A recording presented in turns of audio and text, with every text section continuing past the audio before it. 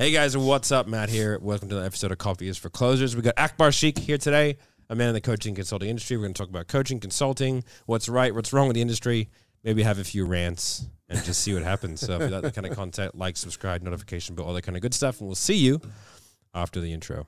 If you listen to this podcast, you will make your first million within 3 years. We're here to make podcasts. You really want this. You listen and review. What's up, bro? Hey, man. Thanks for having me. No, pleasure. Good to have you in Australia. Yeah. My second home. My wife is married to me. I'm pausing because I think every time we come back, she wonders, why did she get married to me? Why do we live in America? She convinces me to try to move down here every single time we come. Yeah, to Sydney? Yeah. It's a great place. I love Sydney, honestly. I really do. But for me, it's like, home is where, like, my family's over there. Yeah. You know what I mean? My mom, my dad, my brother, just everyone. So it's just like, I just wouldn't be happy without them. It's fair enough. Yeah, we moved around a fair bit. Yeah. And Sydney's the place that we always come back to. So we thought about moving to the States because obviously for my business, I'd make more money if I was over there, to be perfectly honest. Well, it's interesting you say that, man, because I've found, with the exception of this trip for various reasons, but every time I come to Sydney, I find I get a bump in revenue. Yeah, right. You're just happier. I used to think it was like more fresh air and oxygen and the food's a little healthier because, like in America, most of the foods like that are outlawed in America, that are outlawed here, they're legal in America. Yeah. So it's like, it's healthier, more vitamin D and this and that. So I used to think that was it. But you know what I realized? I think, and that might be a part of it, but you know what I think it is? By the time it's like 10 a.m. here, like America shut down. Yeah. So it's like I'm not interrupted with like meetings and like people talking to me much. I can actually work more like on the business instead of in the business. Yeah. And I think that's what it might be. So my day is like 7 a.m. to 12 is meetings. Okay. And then after that is content, like podcasts, YouTube videos, and then like the Australian stuff. So like our headquarters is mostly Australian. So a lot of the planning is done here. CEO of Sales Sniper is Will. He's over in the US, which is like it needs to be over there. Yeah. But like a lot of the headshed planning is here. Yeah. Which actually makes it easier for us because we don't, like you said, we don't get interrupted. Yeah. But in terms of like networking and getting clients, I mean, we have a pretty long list of people who want to work with us anyway. But like I could probably grow it more aggressively over there. But why? But what I want to ask you, we've been having a good chat on the couch. Why'd you get into coaching, man? Why did I get into coaching? Well, we got to take a little step back from that, I guess. I was, for so many years completely, let's take a bigger step back. Years ago. So I was born. Yeah. San Francisco. I saw a bright light. San Francisco, California. Yeah. A while ago, I was 50 pounds overweight, crippling anxiety disorder, addicted to anything you can think of. Had no why, didn't pray, wasn't spiritual, completely broke. What else was effed up about me? Anything you can think of. I mean, totally just an effed up person. That lifestyle. Why? Great question. I was conditioned my whole life by my dad, who's an entrepreneur. I come from 9 generations deep of entrepreneurs. Okay. My parents born in Africa. They conditioned me, you're going to be in business. You're going to be in business. You're going to be in business. My whole life. Yeah. When I was a kid, I just went to my kids' kindergarten graduation. And it was so trippy because the teacher's like, hey, what do you guys want to be when you grow up? And one's like, I want to be a doctor, and I want to be a fireman and a policeman, all these normal shit, right? One, I want to be a dinosaur. When I was in first grade, same thing. Yeah. What do you want to be? And I go up there and say, I want to be a businessman. Everyone starts laughing at me because they never heard that before. But I was conditioned from like birth. Okay. In business. So I graduate college, and I go into the family business. And my dad was in retail. And it was like somebody slapped me in the face with a cold, wet fish. And I'm like, this sucks. Okay. I hate this. Yeah. I hated retail. I felt like retail specifically. Yeah. Okay. Well, to me, that was business, right? It's like the customer's always right, but these customers are maniacs. And then I felt like it was a self-man-made prison, this like box that you're in all the time. And I'm just like, dude, this is like my jail. Like, I hate this. Okay. And I'm like, shit. There was never any plan B. There was never any thought of like, what am I going to do with my life? It was always business from day one. So then I just like all the build up to get there, and then it was like, this is it. It wasn't. It was like, holy shit! Like it was like, now what do I just went down a spiral. Okay.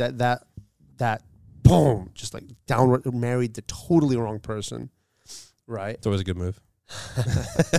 I mean, to be honest, I was intoxicated when I proposed. I mean, that was the state I was in. I was in such a bad state. So, you know, life was just a total mess. Ended up in the hospital half dead from partying too much, trying to numb the pain. And God saved me.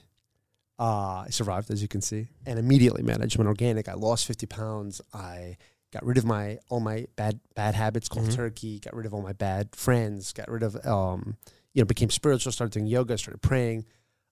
Just totally redid myself. Just totally did a holistic cleanse. I was a brand new person. So I'm happy, I'm healthy, I'm doing much better. Still broke, have no why. So now I need to fix that part. Okay. Have you ever heard of Craigslist? Yeah. Okay. For those of you who don't know, Craigslist is like, it's like a job posting website, or it's a community website. Yeah. Yeah, just like whatever. Anyway. For some reason, I'm searching on Craigslist every day for my why.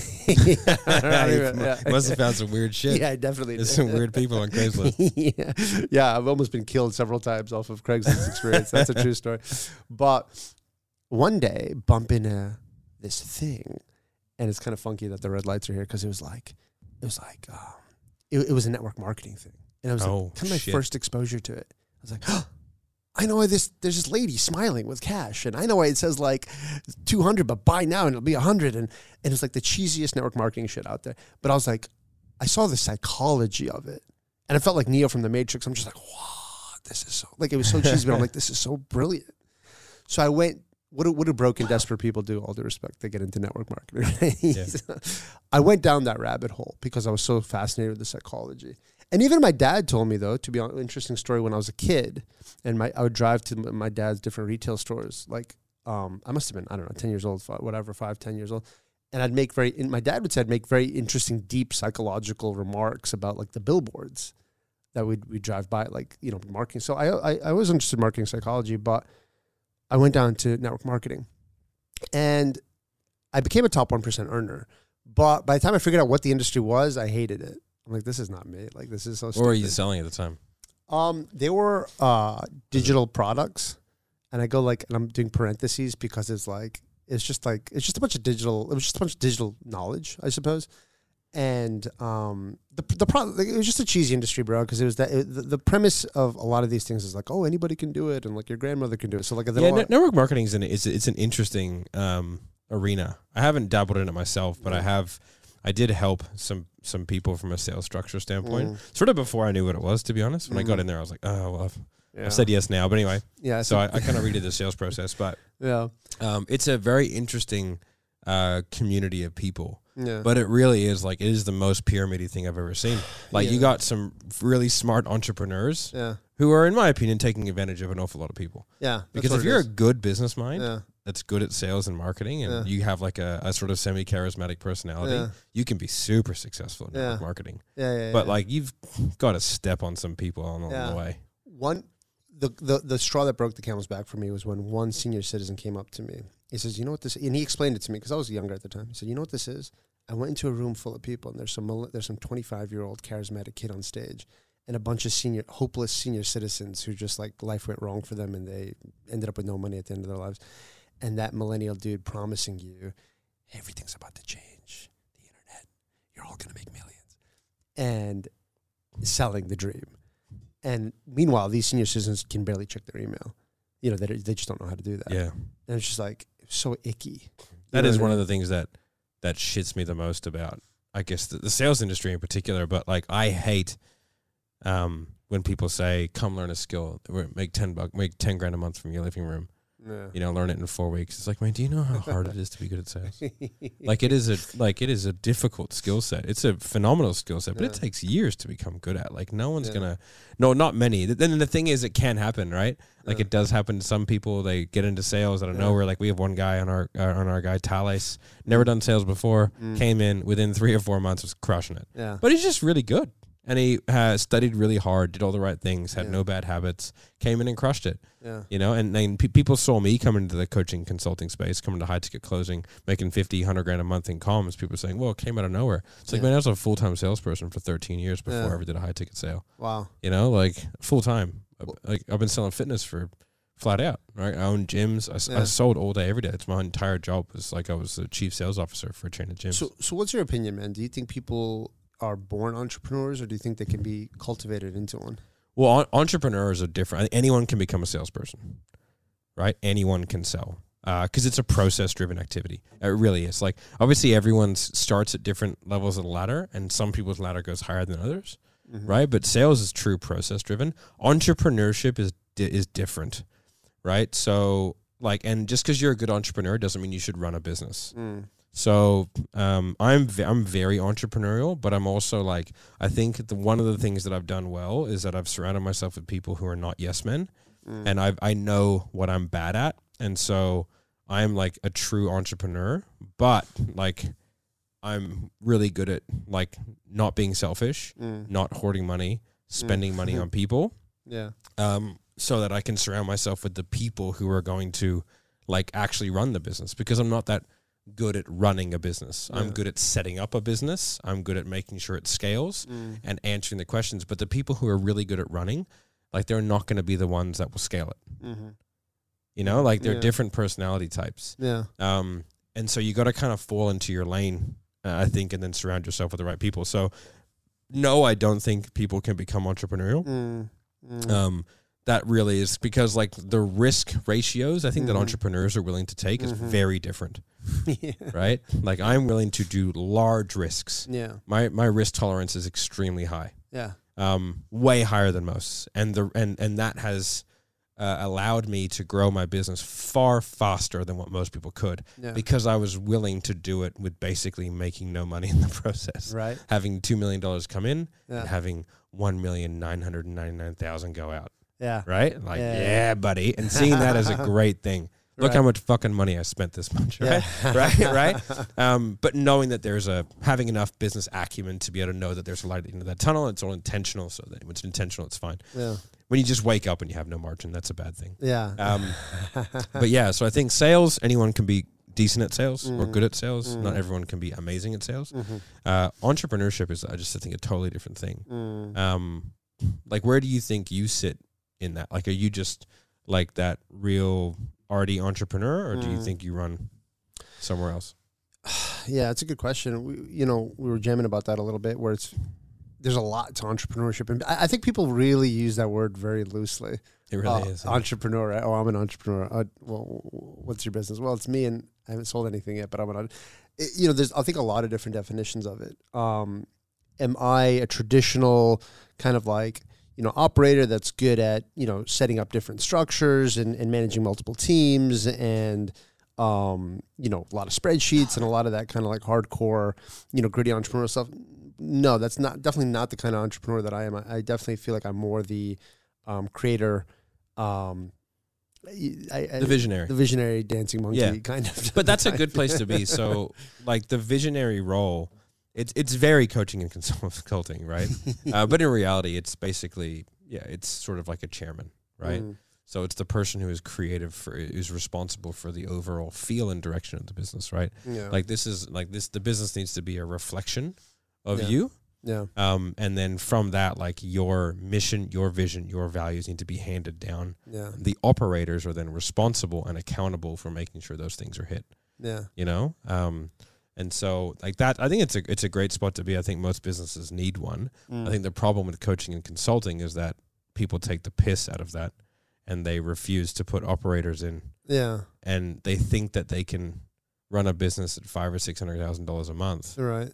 And they can just do some wild shit and get away with it. Yeah. And I don't think that doesn't benefit their staff. If you're running, like we're talking about guys running at a 70% margin, Jesus, mate, what are you not doing? Yeah. That's terrifying to me. Well, it's interesting to take a step back, right? Because like, how many people do you know, right, that are in the coaching consulting business that they've had like 2 other successful exits? Maybe they exited, maybe they launched a software company, they exited it. Maybe they had launched, I don't know, a supplement or a retail thing. They exited it, and now they want to launch a coaching or consulting business. I personally, I'd have to really think about it, but off the top of my head, I don't know any of them. No. So my point is, I think most people in this business, this is like kind of their first business. It's their first. Yeah. So it's not. It's more of a fake it till you make it hustle. Like we're figuring it out. We're still young. Let's see how it goes. And here's the big thing. They've never seen anything close to this much amount of money. Yeah. And then that pollutes you a little bit. Yeah. Do you know what I mean? Where it's like, it's kind of like one of my biggest problems with the medical industry in America is that it's so lucrative. And I just feel like that's wrong. You know, an industry that has to do with your health should not be that lucrative because money is going to make you do things that for example, there's doctors in jail right now because they have told their patients you have cancer and you need chemo, but they don't have cancer because they were making millions off the chemo. It shouldn't be that lucrative. So and the problem is that you have all these like super young coaches, they're seeing money that they've never seen before. And now they've lost track of the essence of the youth of the industry is a problem. Yeah, exactly. You know, so it's interesting. We're here in Sydney. Do you know that like I think it was in the year 2000 was the first time ever coaching or consulting was ever mentioned in an educational structure in a university, and it actually happened here in Sydney in the world. Oh, really? The coaching industry is extremely brand new. Yeah. Yeah, and the leaders, like a lot of the people have programs and they're a week ahead of their clients. That's true. Like that we were talking about before, guys claiming to be 8-figure sales experts and they can't afford a $100 program. Their fucking credit cards bounce. I think that is the problem, is, you know, but it's a reflection of the youth of the industry. Yeah. When you know, I train a lot of salespeople, you know, because we have a lot of salespeople, and you know, one of the things that I tell them is like, guys, like time takes time. Like I'm 38 years old. Yeah. I'm not old, but I'm a fuckload older than those kids, right? Yeah. And they come into me and they're like, I want to make $100,000 a month. I'm like, all right, cool, man. Well, it took me 13, 14 years of full-time selling to hit that marker myself. Like I did that. If you did it in half the time I did, would you be happy? Yeah. They're like, fuck yeah. I was like, sweet, you've been selling for a year, champ. You got 6 months. You know? Like, you'd be fine, man. Like, just give yourself a fucking break. Yeah. And the problem with the industry is there's so much bullshit results out there. You know, people not telling half-truths and screenshots and all this kind of stuff. Well, here's a big common misconception, right? People are like, say, for example, oh, yeah, I just did an event. Just did a small event. And guess what? I made $100,000. Okay? Yeah. All right, cool. Can I see that on paper? Well, yeah. So here's what happened. I made an offer, and it's $1,000 a month, and 10 people signed up. So I collected $10,000 cash at the event, but they all have a contract that it's a year contract. So at the end of the year, I'll have $120,000, right? So okay, cool. Can I see these numbers next month? Okay, next month. Oh yeah, people didn't really like the program, so all of them except for one dropped off. So I actually only made $12,000. Yeah. But but wait a minute, last month didn't you just tell everyone you made $100,000? Now here's the effed up part about it. Here's the effed up part about it, and I'll include press. So another problem is that right now, for those you don't know, you can go to like any website. I'm not going to tell you the name, but you can buy press for $200, literally $200, and you can have this as featured on CNN, Fox News, and it's some backlink Fox News / 8 million digits, and no one can ever find it if they go to the website CNN, Fox News. And what people do is they say, Mark, Gino, whatever. I'm just making up names, as seen on CNN, Fox News, whatever. Right? Here's the problem: your average person, sweet and innocent, have no idea that you just paid 100, 200, and all you need is a pulse. Hey, you got the 30 under 30 for Forbes. Congrats. What's that, $8,000 now? Yeah, you're right. Someone tried to sell that to me too. Here's the problem. They're like, oh, okay, well, you must know what you're talking about. Therefore, that builds a trust. Here's the money. But wait a minute. That person's not in reality. That person's not qualified at all. And the post, like, oh my God, so honored to be featured in Forbes. It's like, mate, that's a $5,000 feature. I've sold that offer. Right? Like, oh, it's 2 pages, $10,000. Phenomenal job, man. You paid $10,000. Well done. Yeah, there's a problem. There's a lot of bullshit in the industry. Yeah. But I think, like, you know, to be honest, I fell into that. So like, but when I was that age, I was a little bit older. I was probably like 26 or 27 at the time. Yeah. But I was newer to business because I just got out of the army. Yeah. So I was somewhat fresh when it comes to business, right? Yeah. And I remember, like, I owned gyms, and I went off and I joined this business coaching program, and they were like, how much did you sell? And I was like, you know, they're like, oh, we're selling $1,200 packages. Yeah. Oh, hey, everybody, Matt made $80,000 this week. Yeah. You know, because I sold fucking, you know, a bunch of $1,200 packages, but they're paying $50 a week. Yeah. You know what I mean? But then, like, I got caught up in that. And like, it actually fucked me up a bit because I started to think I made that much money. Yeah. Right? Yeah. Like, when you start talking in terms of revenue versus cash or like contract value, and you start thinking that way as a sales rep or a business owner, it's really damaging to you because you start living that way. Yeah. right? And like I remember going through that when I was very new to business, and I was going through these. I was like the bright-eyed kid in the candy store of business coaching, and I signed up to every fucking business coaching course on the planet. And when I walked away from it, like I said I'd never sign up to like another one of those coaches again. I was like, no, I'll just sign up to. I'll learn from individuals that I feel are really good at what they do, right? Because like at the end of it, it was just it was just bullshit, and there was no one telling me, hey man, like don't think like that. Yeah. Like if you sold those people, bank on the money in which you collected and run your business accordingly, and don't start to like live outside your means. Make sure you're doing the right things. Yeah. And I think like to me, the biggest problem in coaching and consulting is the fact that like these people are, you know, let's just say you go, they get these guys making $500,000 a month. Like, oh, I'll teach you how to make $500,000 a month. It's like, yeah, but your $500,000 a month business is a fucking shell of a business, which is not sustainable for the individual. It's not sustainable for the people within the business. Yeah. And like, it's not an actual business. It's just an entity that makes money. Yeah. You know? And so like, you know, people call themselves, like, I'd much prefer that people were like, I'll teach you sales, I'll teach you marketing, right, and I'll teach you like how to have a really good delivery. Yeah. But I'm not going to call myself a business. Yeah. Coach. This has already given me a bunch of great marketing ideas, right? Where I'm just like, guys, guess what? This is not a business. This is a one-man show. You're going to be in content for a couple hours. You got one or two people doing delivery. This is really $100K a month side income. You know what I mean? It's like you anti-business position it. Be like, this isn't a real business. Yeah. This is just a great side. I mean, and the great thing about coaching and consulting is you really can grow a phenomenally profitable entity quite quickly. If you're charismatic, if you know your stuff, and you know what I mean, and if you have the right hooks, right? The problem is when people then try and translate that without like a foundational underpinning, that becomes problematic. So you know what I find fascinating to study is, you know, we're talking about like how these things kind of repel people from the industry, right? Yeah. But if you take a look at the opposite, like I'm a Muslim, and there's I don't know, over 1 billion Muslims in the world. Mm-hmm. Do you know the country with the most amount of Muslims in it? I would never clue. Guess, just for fun. I mean, I would say China. Good. I mean, great guess. It's definitely one of the top ones, but it's actually Indonesia. Which is that makes sense. Yeah, because that's actually a really small country. Yeah. That's pretty fascinating because China is massive and Indonesia is really small. Went to Bali for our honeymoon, but there's over 200 million Muslims in America, in Indonesia. Started off at 0. So how the hell did that happen? How the hell did like Indonesia, this really small country, get over 200 million Muslims? Well, it turns out that back in the day, a small group of Muslim merchants migrated there. Yep. And they just set up shop.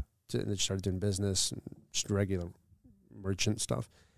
But they conducted business in such a way, like, you know, like network marketing, all due respect, and all due respect, there's good people in every industry, but you know, it's kind of like, like people are, yeah. But it's like they did business in such a respectable way that everyone just kind of fell in love with them and just kind of like converted based off of like them being such like kind of role models in the way they conduct. Like the Mormons just being so damn nice. Like the Mormons are so goddamn nice, right? Yeah. Yeah, all right, I'll join you. Why not? So it's like I like to study that, and I have, and I'm actually been working on for a couple of years. I'm gonna my goal is to write a book on that because I've been studying the way that, you know, like a pure and honest and like, so like on podcasts like this, people ask me like, man, what do you think the best book out there is on business? And you know what I always say, dude, any one of the holy books.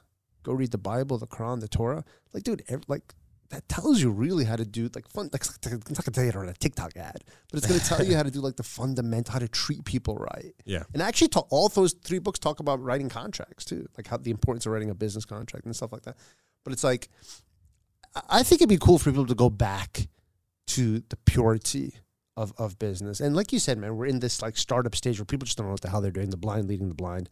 But it'd be cool for people to like take a step back and study the way the business was done in the pure way. Because at the end of the day, man, it's, you know, and from a religious point of view, it's considered a holy thing. Businessmen, merchants are considered a holy thing, that they do a great service to humanity, and it's a big responsibility. You know, we shouldn't be taking advantage of people. You know, businessmen are actually here to serve. You know, we're here to serve the community and to, you know, uplift the quality of mankind. Yeah. And I think it'd be cool for more people to see it through that instead of a cash grab. All right, so run me through the purpose of your business. You're in coaching, consulting. Yeah. I know you donate a ton of money to charity and all that kind of stuff. Well, like, you know, we try. You know, we we're blessed to say last year we built 8 schools. We've built countless water wells, given the gift of vision to a lot of blind people by paying for their surgery, sponsored a lot of orphans. The only reason I say that, by the way, is to, some people don't like that. Like, you're not supposed to talk about like your charity work. And I respect that. But the only reason I mention is because I keep getting people like approaching me like, dude, thank you so much for sharing that. It really inspired me. I sponsored an orphan. So that's the only reason I share is to like inspire other people to do this. Because I'll tell you something, man, like, I've been dirt poor. I used to live in an electrical closet. On a bunk bed, like an actual electrical closet. Like it's poor. Yeah, in a bunk bed. And then I've been rich. I was happy both times, but the reason I was happy is because I've always my foundation's always been giving. Because you see all these people in Hollywood and stuff, man. My wife we were just looking at it yesterday just for fun. She was looking at Eddie Murphy is worth $600 million. This, we were looking up all these. She was looking up all these actors for fun. They're hundreds of millions, but they're like miserable, depressed, divorced, alcoholics. It's like the foundation's been giving. So we have a coaching business where we teach entrepreneurs how to make more, to give more to their families, communities, and favorite charities, hence making the world a better place. So it's a very unique value proposition. Yeah. Usually it's to make more, to give more back to me. Right? Like that's the standard, coaching funnel. It's cool. Look, like I tell you what, I had I bought a Bentley. It's fun. A lot of fun. Guess what? Which one? Continental GT. Yeah, nice one. Yeah. Fucking beautiful car. I love it. Oh. Yeah. Guess what? What? Completely irresponsible. Beat the shit out of it. Treated it like a rental. Guess what? Engine. Stupid. Just pure stupidity on my part. But guess what? It was a lot of fun. Now I don't have it anymore. Guess what? Life's still cool. Do you think you're an extremist? As far as like just in life in general. Like I know I am, right? Like I've never been the same weight for longer than a week. Really? What do you mean? I'm either going up or down, brother. Oh, right. So, like for me, you can probably tell on the podcast, people are like, oh, that makes sense, right? Like I'm an extremist, Like I don't do anything in halves. I will either do everything or absolutely nothing. Yeah, I like to go all in for sure. Yeah, I like to go all in. I think we were talking about crypto. Oh yeah, I went lost hard my to pay too. Yeah. I mean, I lost multiple six figures, but more so than the multiple six figures was all the time I lost. Yeah. It took me a long time to realize some of the Ponzi schemes. I was very enamored with, some of the yield farming and some of the things out there. And, and I was like, oh, this is great. And it sort of, I got swept up and not swept up because it didn't really distract me that much, but I was definitely into it. Well, you're an army guy, man. You're a lot more disciplined. You know what I mean? You got that. In some ways, I'm very disciplined. Like when it comes to work, man, like I'll out-work nearly anybody. Yeah. Right. Like, but it's not work. It's why I don't really believe in burnout because you don't burn out if you love what you do. No. Like you can physically burn out. Like I used to be on sales calls. Cause like when I had a goal of making 100K a month, I was like, I'm going to make 100K a month as a sales rep. Yeah. Like, and the reason why I did it, to be perfectly transparent, is because my two main competitors could not say the same thing. Right. So like Jeremy was a $3 million a year earner as a sales rep, commission only. Right. He made $3 million a year. He put in his pocket $3 million from commissions from sales. Like 20 years in a row. What? Yeah, he's like one of the top highest earning sales reps in U.S. history. I didn't even know a salesman could make that much. Yeah, he was averaging about $250,000 to $300,000 a month in personal income. Oh, I'm sorry. I thought you meant $3 million a month. Like, oh no, it's in personal. Yes, $3 million a year. Okay. It's a lot of fucking money to put in your pocket. Yeah, you know what I mean? Yeah. And I knew that most of my competitors had never really sold much more than about $25,000 to $30,000 a month in commission. Mm-hmm. Guys who were placing sales reps or guys who were sales agencies and stuff like that. So I was like, you know what? I'm going to fucking do 100K a month. Yeah. It nearly killed me because I wasn't selling things expensive enough. Yeah. Right? But like I did it and I started work at 2 a.m. Every day. It's a good time, actually. What time did you go to bed? Oh, like 11. What? Yeah. You 3 hours of sleep a day? Yeah, 3 to 4. Yeah. Huh. So I did that. But I did that for like months. Huh. I didn't know you could do that. Oh, well, I would have like an hour and a half nap in the middle of the day. Okay. Right? And then I would do, like, I'm pretty good on no sleep, like special operations. I don't need that much sleep. Okay. Right? Like, I'm pretty happy on 6 hours a day. Huh. Like, my body functions fairly well on that for a pretty long amount of time. I've got lots of practice. Okay. As part of demarcation, which is your, like, final test to be allowed to go into special forces, you have to do 4 days no food or sleep. Oh, wow. Right? And, like, you have to. Wow. And you're assessed the entire time. They give you mental problems. They give you physical things to do. Like, and you can't crack. And if you do, you're out. Wow. Right? So it's 96 hours, no food, no sleep. Wow. I went one day without food. I almost threw up. Yeah. So I function well on no sleep, right? I would get up at 2, usually start work at 2:30, 3 o'clock. And then I would have like an hour and a half nap in the middle of the day. Longer if I could, but then kind of go back, finish sales calls at like 10:30, go to bed, wake up at 2. You know what I mean? So like it was full on. But that's what I had to do because I was in Australia to have the time in the US. So I had a US account and an Australian account. Yeah. So I was working 2 full-time jobs. Right. But I did it 2 months in a row. Right? Yeah, wow.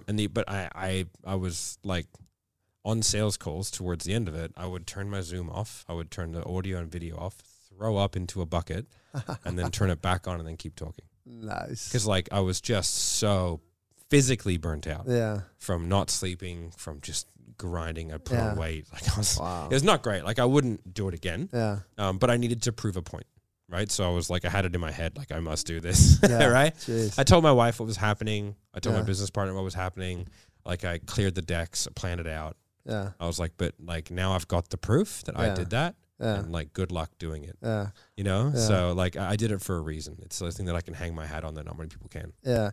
I forgot, man. You have kids or no? Yeah, I got 2 kids. Yeah. How old are they? 3 and 6. Okay. So we got a similar story. So let me ask you something, man, because you're a disciplined guy and you're like, you know, special ops and all this stuff.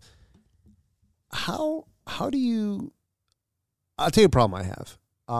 Sometimes I find I'm too nice. I'll give you an example. Like I don't have that problem. Well, I'll give you an example, and maybe nice is the wrong word. You tell me.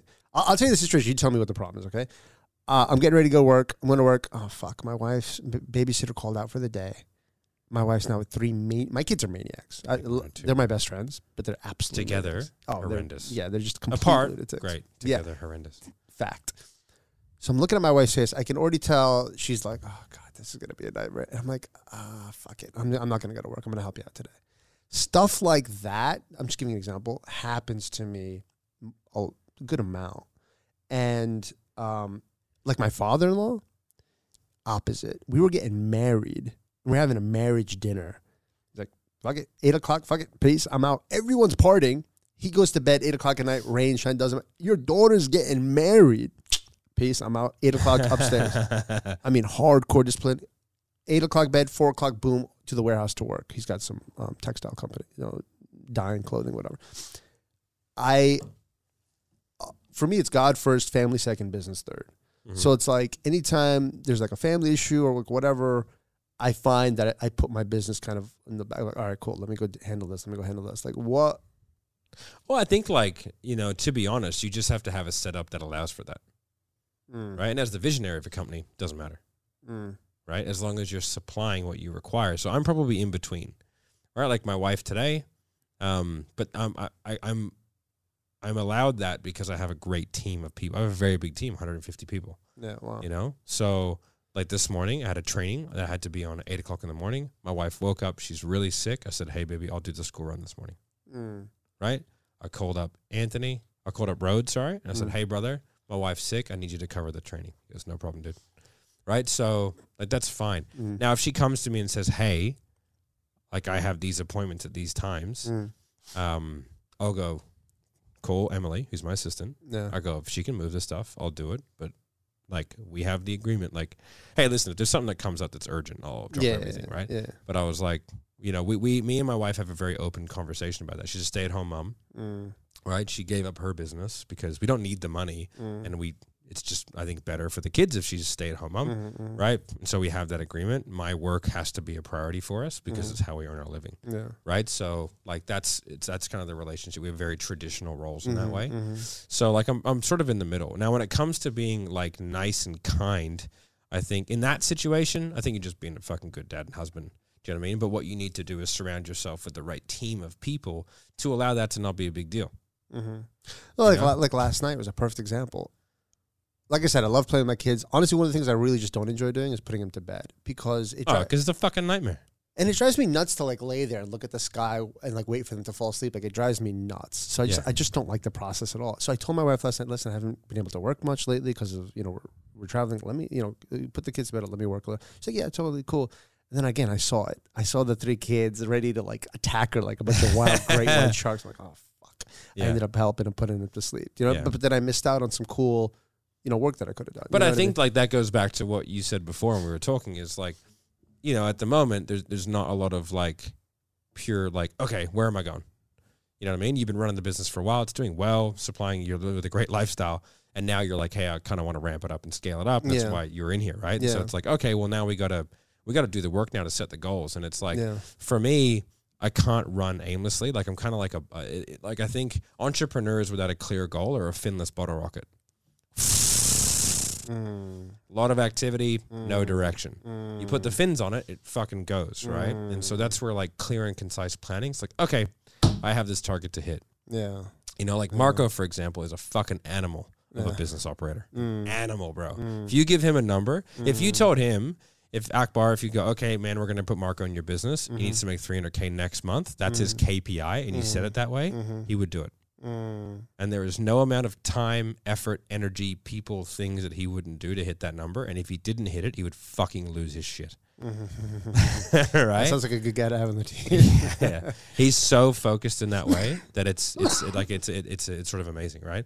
So I think like a lot of that comes from like, hey, let's set some really clear directions. Let's set some really clear goals. Like I'm really goal focused. You know, like me and my wife, we have our personal financial goals. We have our business financial goals. We have goals for the kids. It's like, hey, I want my kids to be able to do this. I want my kids to be able to do this. You know, I want to be able to provide these things. And that allows me to like, I'm just a pent up, like I have to move forward. And so like, and I have itchy feet. You don't know if you've ever heard that expression before. Yeah. So like, if I don't have a direction to walk, I'm very like, I'm very aimless. That's a very good point, man. Because like, I remember a couple of years ago, the first time it's ever happened to me in my life, I couldn't get out of bed in the morning. I was like, oh shit! Like you've heard the stories, like, oh, I'm depressed, I can't get out of bed. Yeah. First time it ever happened to me, I can't get out of bed. I'm like, I don't understand what's happening. Like I physically couldn't get out. I'm like, I don't want to get out of bed. It's like, I've never experienced that, and I just realized somehow. Like, wait a minute, I know why this is happening. I had goals. I wanted to do a TEDx talk. I wanted to get like a 2 Comma Club award, which is like $1 million in the funnel. I wanted to have a number 1 international best-selling book. I wanted to give like talks on international stages, blah, blah, blah, blah, blah. And I realized that like I hit all those goals. And so like my body, it was as if it's like, what do you want me to get up for you? I did everything you told me you wanted to do. It's like, I don't even know what to do. So why am I going to get up? It's really common, man. That's why they say when you retire, you expire, right? Yeah. You know? Or if your lover dies, a lot of times you die a couple of days later. Yeah. So, like, I think a lot of that, like I was talking to my wife, because we just restructured our whole business. Not that we're going to sell it or anything like that, but like I want to have an entity that is sellable because like that's where the value comes. That's where long-term wealth comes from, right? Having entities of value. So I have no plan to sell this business, but I wanted to be in a position to where if somebody offered me $1 billion, I would consider it. You know what I mean? Why not? Yeah. You know? But I was talking to my wife. Some Bitcoin. And I was like, no one can lose money like crypto. So yeah. But I was like, I wonder what I would do if I did. And she was like, oh, you could sell the business. She's like, you'd be a fucking nightmare. And I was like, yeah, you're right. I was like, I don't know what I would do because like I have to have like a purpose outside of, you know, like I've got my purpose with my family and all that kind of stuff, but like I have to have something else. Yeah. Like I remember, and I had a similar experience to you, I think, when you went into entrepreneurship for the first time, you were like, oh, this is shit. Yeah. Right? When I didn't enjoy being a sniper. That's what I did. Right? I didn't really like the job. I appreciated the job and like the art of it and the science of it. But like when I got there, I didn't really enjoy it that much. But I had built up like everything that I went in wanting to be it and I did everything to do it. I kind of lost interest partway through because I was really enjoying like kicking doors in and kind of being that guy. Yeah. And then I was shooting on the range one day and the head of snipers was like, hey man, it's pretty good shooting. Yeah. I was like, thanks dude. He goes, what's your name? I was like, oh Matt. He's like, cool. Anyway, next day they go, hey Matt. I was like, what? They go, you're on sniper course. Right? I was a good shot. Yeah. And so then I went on sniper course, did the whole thing, became a sniper, and I was like, okay, cool. So I kind of achieved all the dream. Then when I got there, I was like, I don't really like this. Like I like kicking doors in, I like being active, I like kind of doing stuff, sitting in the hide for 4 days at a time. Jeez. Sometimes you have to wait for 4 days. Oh, dude. Weeks. And what do you do? Shit into a bag, have a terrible time of it. And you just sit there. Oh, it's fucking miserable, bro. Like doing doing old school sniper work is fucking miserable. Doing some of the new school stuff in urban environments, that's fine. It's fun. You're in hotels and setting up and doing all the things, but like counterterrorism stuff is fine. But like old school sniping in Afghanistan in the middle of winter in a fucking hide, surrounded by bad guys in fucking -2 is no bueno. Right? Right? So yeah, so so like I kind of had that like, oh, this is a bit shit. Why you got to go in a bag though? Shit in a bag, so you don't leave any sign behind. What do you do with the bag? Carry it with you till you get back, and then in your backpack. You got a backpack full of shit in -2 degrees. Yeah, not in all environments, just in some environments where like you're trying to sneak in and out. No one knows you were there or are there. Damn. We had to practice that too. It's fucking training. You carry your shit. It's fucking horrible, man. You got to hold the bag for somebody else. This is great training for like business. It's like, if you can handle that, like, what can't you handle? Yeah, I literally did a video yesterday because I saw some video of some dude online going like, when you're doing sales, you're going into battle. I was like, no, you're fucking not. I was like, brother, it's not like business is, it's difficult, not hard. Right? So like there's a big difference. Like playing pool is difficult. It's not hard. Right? It's not physically demanding. It's not mentally demanding. So like, I think a lot of people, put too much weight on kind of some of the things they have to do to be good at business, and they rely. Like, not that I don't believe in mindset at all. Like, because obviously, like I've seen depression. Yeah, it sucks, bro. Yeah, you were depressed? No, I've never had it, but I've seen it. Right, and like I've seen people be diagnosed with mild depression who are like shells of a human. Like moderate depression is you can't physically move. Extreme depression is you're about to kill yourself. Right? Wow, I didn't like know it's hectic, man. Like actual depression is really terrible. Yeah. So like, you know, any elements of that, like, and like I understand that, you know, people who are told their whole life that people with money are assholes are going to figure out a way to fuck up money. You know? So, but I think that a lot of people don't, like my fallback position is always on skill and process. Right? So sorry, man. I'm just tripping on something you said. It seems like you know a lot. It seems like you know a lot about depression. What's like a sign of what'd you say? Extreme? What was it? It was mild, medium, moderate, and what was it? I don't know I know mild and moderate and probably severe. Yeah, severe. What's the sign of that? Oh, dude, it's horrendous. Like people who like can't get out of bed like for days at a time and like don't talk and won't do anything. That's like moderate depression. Oh, really? Yeah. Severe depression is like you are trying actively to kill yourself every day. Oh, my God. Like it's a horrendous. You need to be heavily medicated. You need to be under watch at all times. Like it's a really serious thing. I've seen lots of friends go through really, really difficult times in the military because they have severe PTSD. Guys who have been asked to do things they, you know, reflectively didn't agree with. You know, and that's really difficult for a lot of people to deal with. So, like, I understand all that. But in terms of, like, the doing of things, I think, for me, I've always falled back on process, you know? And, like, to be perfectly frank, like, I struggle to understand some of it because I am technically a functioning sociopath. Right? So you've got functioning and non-functioning. Okay. Like a non-functioning. A non-functioning is like a serial killer. Okay. Right? A functioning is someone who has the ability to turn it on and off. Okay. Right? That's interesting. So I am like every single person in the Australian Special Forces is a functioning sociopath. Huh. It is a requirement to do. It is, you have to tick that box in your psychiatric testing in order to be approved. Wow. They don't tell you that. I found that out subsequently through talking to some people. So like I was born with the ability to become amoral. Like I can go like that. I don't really have it anymore. Meaning like you can flip a switch to become emotionless. Yeah, completely. Because you have to snipe people. Yeah. Okay. So you have But I could do that as a kid. Really? Like, at that. I do it in arguments every now and then. If I get in an argument, my wife's like, "Oh fuck!" I just go completely dead inside. Really? There's nothing anyone can say that will upset me. That's pretty fascinating. It's completely neutral. Like I'm neutral to all things. It's a very strange. It doesn't happen very often anymore. As I've had children, it is incredibly softened. Yeah. Right. Sure. And as I've like my parents are incredibly good people. And as I've got more and more like employees and staff and people under me, like I've become far more compassionate. Me, like 10, 15 years ago, I was a kind of a man. Yeah. Right? Like all of us were like Pat, one of my best mates who's using the podcast with me. Yeah. You know, similar personality typing. And, you know, like we were just different people when we were in our 20s and we were actually shooting people for a living. Like, this is your different person. You, right? You know, you know what I mean? Yeah. So, like, you know, as you grow up, especially when you have kids, like when you have kids, everything changes. Yeah. It's one of those things, right? People tell you, oh, when you have kids, everything changes. And you're like, yeah.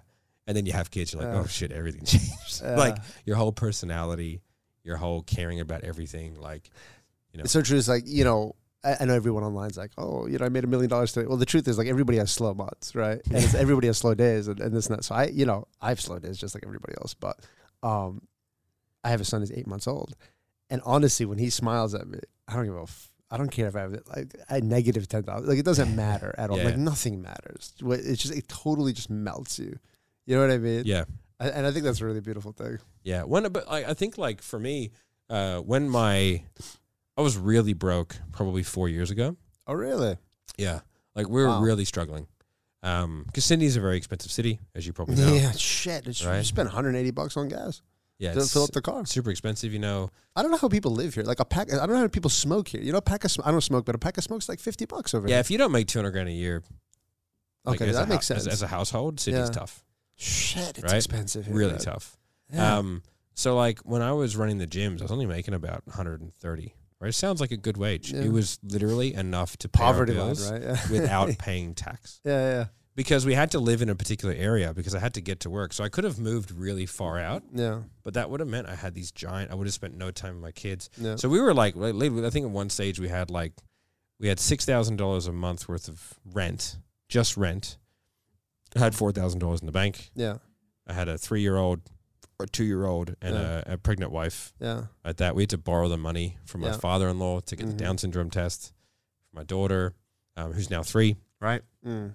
And so, like, it wasn't that long ago that we were we used to argue over like $4 T-shirts and stuff. Wow. Like 4 years ago. Yeah. You made a lot of progress. Less. 3. Wow, you made a lot of progress in 3 years, man. Yeah. So I always had businesses where I was not in control. I was like an owner, but like a minority owner. Yeah. Or like an even owner where I didn't have the final say. And like it never, like, I had a lot of ideas, but I didn't have anyone who could who would back me to do them, or people who would listen to me, or I was part of a larger conglomerate and stuff like that. So when I literally walked away from those gyms, like we had 18 of them, and I just went, I'm out. Goodbye. See ya. Like that. I managed to turn the switch. Well, I had to, man. Like, I was fat. I was unhappy. I was working. Fat working at the gym. Oh, well, I was just doing sales all day. Yeah. And I was so unhappy doing what I was doing because I was not being listened to. They weren't running the gyms in the way I wanted them to run. Yeah. You know what I mean? I didn't have enough say in what was going on. I was doing sales 8 to 9 hours a day, every day, just calling leads nonstop. Yeah. Getting really good at sales, right? And then, like, I just wasn't making enough money, and it was just, I was getting fucking over it, right? And then I left the business, and then I came back to my previous business, who I had gone over here as a partnership. So it was all planned. And I got back to this business. He goes, I don't need you anymore, man. Beat it, or I'm going to fire everybody. legit. And I was like, fuck, man. Like, I can't have everyone get fired. Like, that's bullshit. So negotiated a piddly little exit, which is basically a 12-month salary, right? I think it was $60,000 over 12 months. Which isn't going to do anything in Sydney anyway. No, so I had to move to Perth. Oh, wow. That's the other side. Yeah. It's like a farmland, no?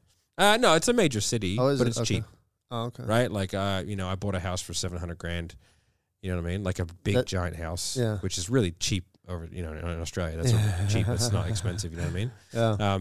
Because I had managed to save a little bit of money before that. So like I had that, I got that out of what I had it in, put down like a 10% deposit. Yeah. And then from there, like that $60K was basically enough for me to pay my bills. Wow. Right. So that's when I started Sales Sniper. And that's when I started doing online selling. My first week of high ticket coaching, I made $12,000. Your first week, you made $12,000. Yeah, of high ticket sales. And that's kind of when I changed the whole business model, because originally Sales Sniper was Fitness Sales Sniper, and I was doing all fitness sales, and that was a rough gig, but it was good. It got me in good sales shape, as it were. And then we kind of grew. How long did you do your own sales until you stopped doing sales? I stopped doing like full-time selling in December of 2020. Damn, you were doing full time up until December 2020. So wait, so January 2021, you had a team. You were not doing any more sales. I was doing, the only sales I was doing was selling people into Sales Sniper. Right. Before that, I was like, this was the big handoff for me, right? So I'd built a team. Yeah. We were making good money, but I, as a sales rep, was responsible for 50% of the income because I was a very high producing rep. I was not taking any of that money. Yeah. So like that $100K a month in commission that I was earning, I took zero.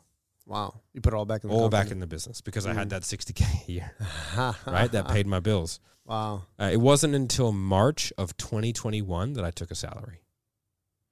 Wow. Right? It's quite a story, man. You've done quite a lot in the past 18 months or whatever. Yeah. We've gone from $20K a month to $3 million a month. Jeez. In under 3 years. I mean, you don't hear that every day, right? I mean, that's quite unusual. If I had to force you right now, like without thinking, to tell me, just like right now without thinking, you've gone from 20K a month to 3 million a month in a very short amount of time.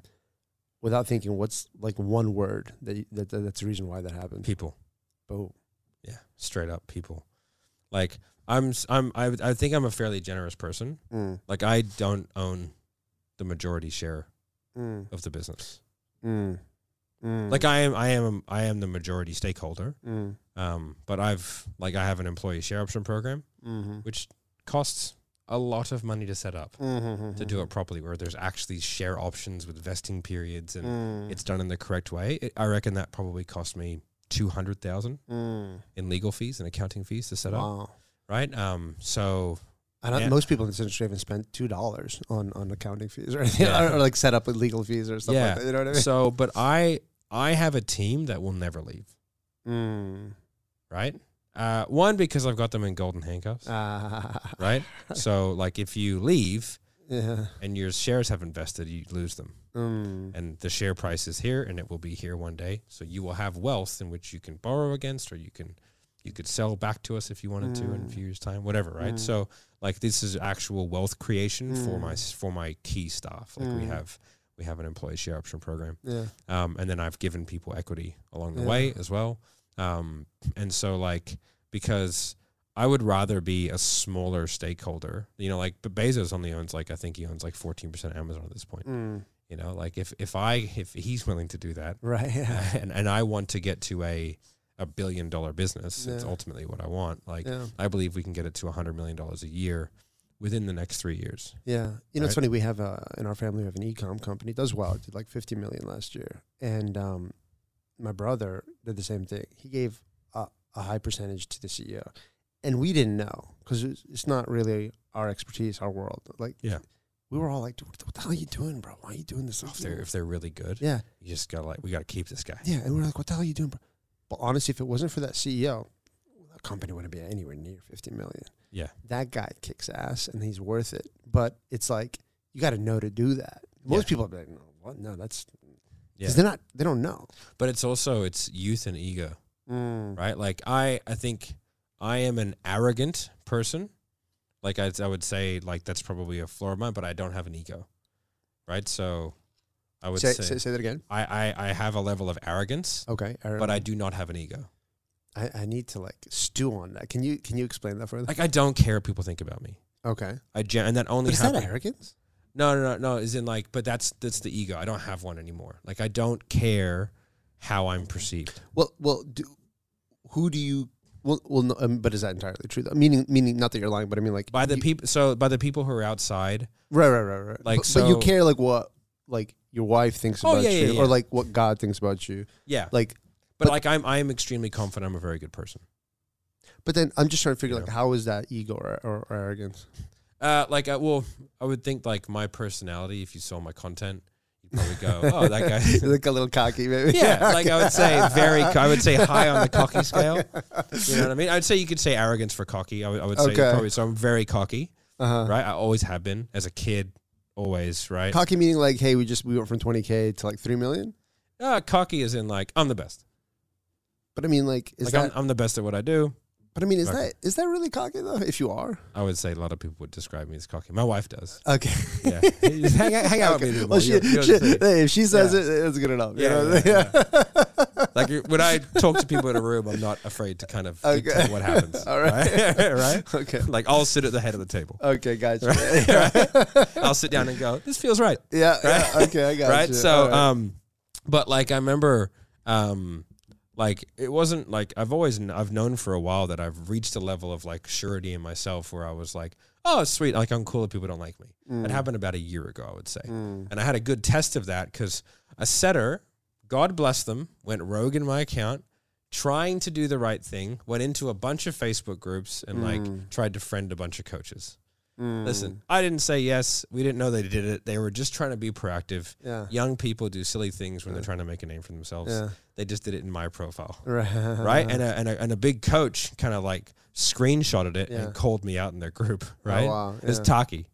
Yeah, he's right? a cool, really cool guy. Yeah, I've never met him, but he's down the road. Oh, yeah. Right? Yeah. I've seen him do that sort of stuff. Yeah, yeah, and he sent me a message like, hey, just so you know. And I was like, oh, yeah, cool, man. Do your thing. Right? I just said, yeah, perfectly reasonable, man. Like, setter went rogue, but yeah, I get it. Do your thing, brother. Yeah, but you explained it, yeah. Yeah, but I just went, yeah, that's cool. Like, do your thing. Yeah. You know what I mean? Yeah, and then he did it in the group, and all these people commented. Yeah. Most people commented, hey, you know that wasn't him, right? Yeah. Right? Because I got a pretty good name in the industry. Yeah. But I was like, oh, yeah, sweet. Like, and like Marco was freaking out about it. I was like, oh, dude, don't worry about it. Like honestly, man, like it's fine. It doesn't matter. My real problem with it was the messages were crap. It's like, how dare you think that's me? How dare you think such terrible messaging? I ended up going down a rabbit hole and we redid the entire DM setting process. That's for the whole so funny because the quality just wasn't there. So, but I was like genuinely like, oh yeah, that's cool, man. Like, do your thing, brother. Like, it's totally fine. Yeah. Like, if you got to name and shame me, like that's your thing, bro. Like, I'm more than happy for you to do that because like I'm just confident in who I am as a person. I know I provide a great service for my clients. We really put a lot of effort into that.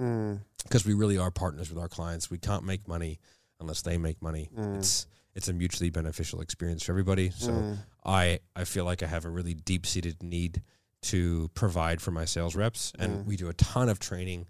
And I'm very passionate about training these young people to be successful. And, you know, like one of our guys was in a really bad situation. So we bought him a car and I paid for him to move states. And, you know, we helped him out with his rental bonds and all that kind of stuff. Like I'm more than happy to help people who are putting in the work and putting in the effort to better themselves. Like I think that's a really positive thing. And so like if a couple people don't like me, that's cool, man. Like because there's plenty of people that do. So can I ask you a question? Yeah. About what fuels you? Because I'll tell you some things that have happened to me in my business. When we first I've helped a lot of people generate 7 figures, right? When we first helped somebody hit 7 figures, I was bouncing off the walls. I call in my mom. Ma, you're not going to believe this. We helped this guy hit 7 figures. Oh, my God, I don't believe that. No. Gave him a trophy, going freaking nuts. I had the trophy. And I'm doing like a whole Facebook Live trophy unveiling. Going apeshit nuts. Like top of the world. Okay. Helped another dude hit 7 figures. Same thing. Oh, my God, mom, you're not going to believe this. We helped somebody else hit 7 figures. Trophy. But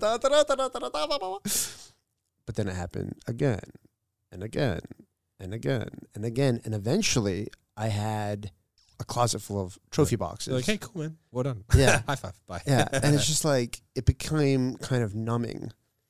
And unfortunately, so it's like, I guess my question to you is like, what really pushes you to keep going? Like, what really motivates you? Yeah, it's a good question. I think I really like when sales reps do really well. We have a lot of them, right? So that never gets numbing to you. Like I'm sure, like I've had people cry to me, dude, you helped me buy my first house, you helped me build my first car, buy my first car, like all this stuff, and it's awesome. But then after I keep hearing it, yeah, but like they're my guys. Like they're my staff. Yeah, so like, it doesn't get numbing for you. The success of an account is, I made a business owner $500,000 that week. Yeah. Fantastic. Like, well done. High five, dude. I really don't care. Right? Right? That means that my guys made a ton of money, which is fucking awesome. Because, like, I get messages like one of our sales managers calls me up and he's like, I just bought my family their dream home. Yeah. Like, fucking awesome, dude. Yeah. Like, I hope I can come see it next year. You know what I mean? So, like, but those are my guys. So that's what keeps you going? I think so, yeah. Like, I like, and that's why, you know, like, my board members, like, you're too generous with your share options or this or this or this or bonuses. Like, we did a bonus the other day of like 160,000 spread between the head shed. I took none. You had some Rolex party or something, right? So my staff gave me this. Nice, that's beautiful. Yeah, it's a Sky Dweller. It's like a $50,000 watch. Hey, nice staff. Yeah, and they got together and they bought that for me. That's very telling. They presented it on the Christmas party, which was on a boat. Hey, I like having Christmas parties on boats. Yeah. And because I employ my best friends, I employ my parents, I employ one of my aunties, I employ my cousin's wife, my dad. Yeah. There's a lot of, this thing has to keep going. It's a family operation. It's become a bit of a family operation. Basically. Yeah, for sure. And so I have a. How is that compared to when you were doing business without them? Oh shit, bro! It's so much better. And all my friends are ex-special operations, so I know they work. Yeah. Right, and my family's not going to fuck around. Yeah. There are some people I wouldn't hire. You know what I mean? There's some fucking cousins I'd be like, you're right, bro. You're good. But my dad is the staff guidance counselor. He keeps everyone on track. He kept me on track. I was a highly motivated, rapscallion of a young man, right? So he kept me on track. So a lot of the people that come in are, I guess, probably more broken versions of me. I had a great father, great family, great upbringing. Yeah. But I had a personality that if that wasn't there, I would have been fucking rogue. Yeah. Right? But they say the difference between a bikie and a special operations guy is just good parents. Wow. Or just a zig or a zag. That's it, right? Same person, violent, solves things with violence. Yeah. You just do it for the government or you do it for money. Right? Which is why a lot of guys go into that or they go into stuff like that. Wow. Whereas I kind of let a lot of that stuff go. I was wash my hands with violence when I was a younger man. the importance of being a good parent. Yeah. You know what I mean? Literally change the world. Yeah, absolutely. That's really beautiful. Yeah. That seems like a good place to stop. Yeah, man. It is a very poignant and beautiful thing. Yeah, it is. I don't want to say I'm proud of you because I have nothing to do with any of this stuff, but I mean, I'm impressed. I mean, you run things the right way. You got your family involved. You're not greedy. I am impressed by you. I am honored to be here. Well, and I appreciate that. I think that really building 8 schools is a pretty big deal. Oh, thanks, man. Yeah. that's definitely not. Money is great, but education is more important. So if you guys like that content, make sure you like, subscribe to the notification bell. We will tag all of Akbar's socials down below. Thanks, man. And we'll send you this video and put it out to where you want. All right, peace, guys. Bye. Thanks. Put that coffee down. Coffee's for closers only.